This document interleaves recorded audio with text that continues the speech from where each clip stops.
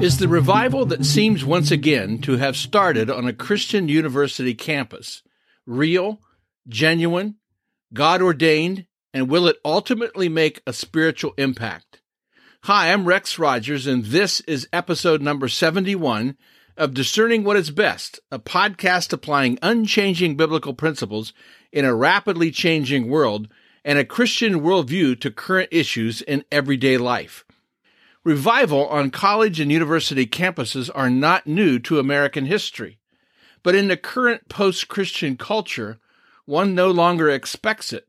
That said, revival services started this month at Asbury University, Wilmore, Kentucky. Impromptu nonstop prayer meetings, drawing visitors from across the country, attracting millions of views on social media, and fueling talk of a nationwide religious revival. Scripture reading, public prayers, confessions, arms raised, worship singing, some students being saved by making professions of faith in Christ.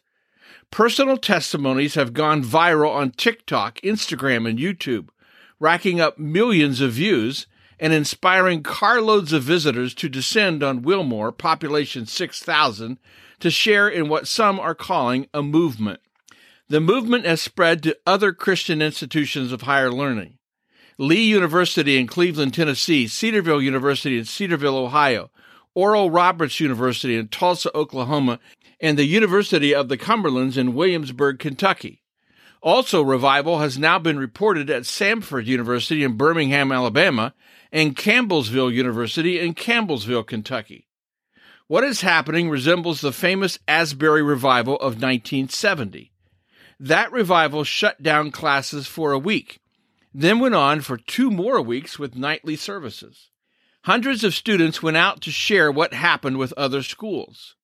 But what many don't realize is that Asbury has an even more extensive history with revivals, including one that took place as early as 1905 and another as recent as 2006, when a student chapel led to 4 days of continuous worship, prayer, and praise.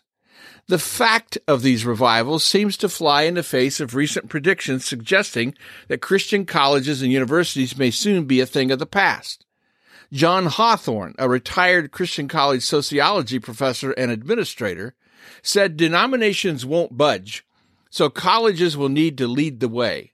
Otherwise, they might not survive, because students are used to values far different from church's teachings. Today's college freshman was born in 2004, the year Massachusetts legalized same-sex marriage, Hawthorne said, suggesting there might not be enough conservative students in the future for some of the universities to survive. The majority of Christian colleges and universities list sexual orientation in their non-discrimination statements, and half also include gender identity, far more than did so in 2013, according to Jonathan Coley, a sociologist at Oklahoma State University, who maintains a Christian higher education database of policies toward LGBTQ students. At some evangelical schools, the argument has now moved from fighting over students' sexual and gender equality to fighting for LGBTQ diversity in faculty and staff hiring. This year, Eastern University, located in St. David's, Pennsylvania, and affiliated with American Baptist Churches USA, amended its policies to allow for the hiring of faculty in same-sex marriages.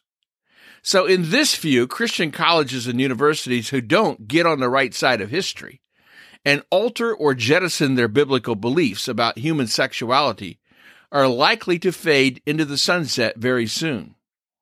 Meanwhile, God may have other things in mind. People and media have been converging on the Asbury campus to try and understand what is happening. What is God doing? Among those who have attended, who are believers, there seems to be little doubt the hand of the Holy Spirit is at work. The revival began without any famous Christian leader or band being involved. It was not pre-promoted. William M. Wilson, president of Oral Roberts University, said the revival is helping fill a spiritual void among members of Generation Z.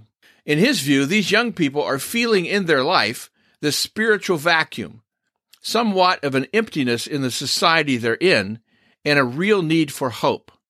The mental health crisis in this generation is significant. The uncertainty of the times, the feeling of lostness in a world of 8 billion people. Who are they in the midst of it? The desire for purpose, I think, the ORU president said. All of these are driving a generation to look beyond themselves for the answer. Now, in 1 John 4, the scripture says, "Dear friends, do not believe every spirit, but test the spirits to see whether they are from God, because many false prophets have gone out into the world. This is how you can recognize the Spirit of God. Every spirit that acknowledges that Jesus Christ has come in the flesh is from God, but every spirit that does not acknowledge Jesus is not from God."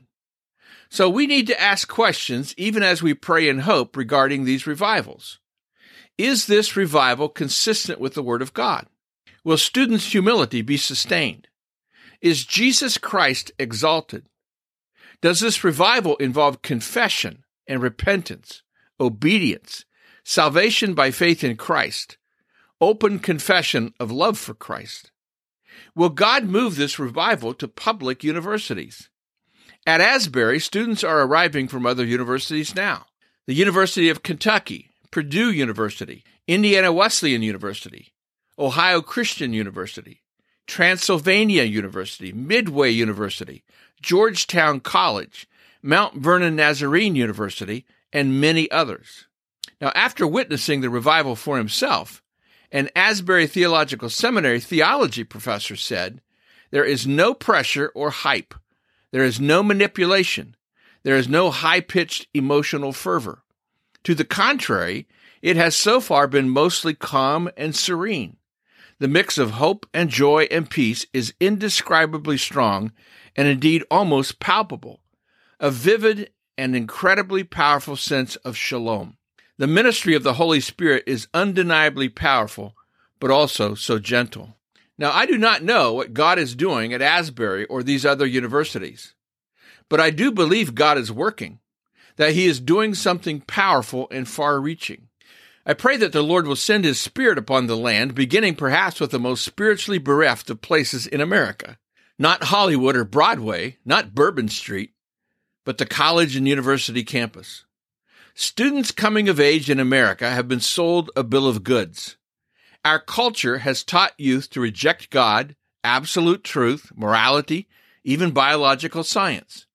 Instead, they've been taught skepticism and cynicism, that nothing deserves their faith, that nothing and no one is worthy of their trust, certainly not patriotism and not the USA.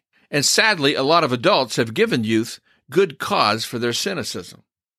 Youth are taught in school, in their music, in their celebrity worship, in their sexual confusion that nothing matters, that there is no purpose, just uncertainty, angst, and disquietude. And nothing has been put in place of this deconstruction of timeless verities. All young people have is nihilism. The idea life is absurd and meaningless. Is it any wonder that there's an epidemic of mental health issues among America's young people? Nihilism, a philosophy that is irrational, false, wicked, and the face of death, destroys everything it touches. And now it is destroying the nation's next generation, making them believe life, their lives, are meaningless. Then the Spirit of God moves among some of his children, speaking in a whisper. Perhaps God is whispering at Asbury University and other Christian colleges and universities eager to hear. If the Lord sends revival across the youth generation, he will change the future of not only their lives, but their families, the culture, and the country. I encourage you to follow these revivals. Pray the Spirit of God will move. Pray God bless America. Well, we'll see you again soon. This podcast is about discerning what is best. If you find this thought-provoking and helpful, follow us on your favorite podcast platform and download an episode for your friends. For more Christian commentary, check my website, REXM as in Martin, that's rexmrogers.com. And remember, it is for freedom that Christ has set us free. Stand firm.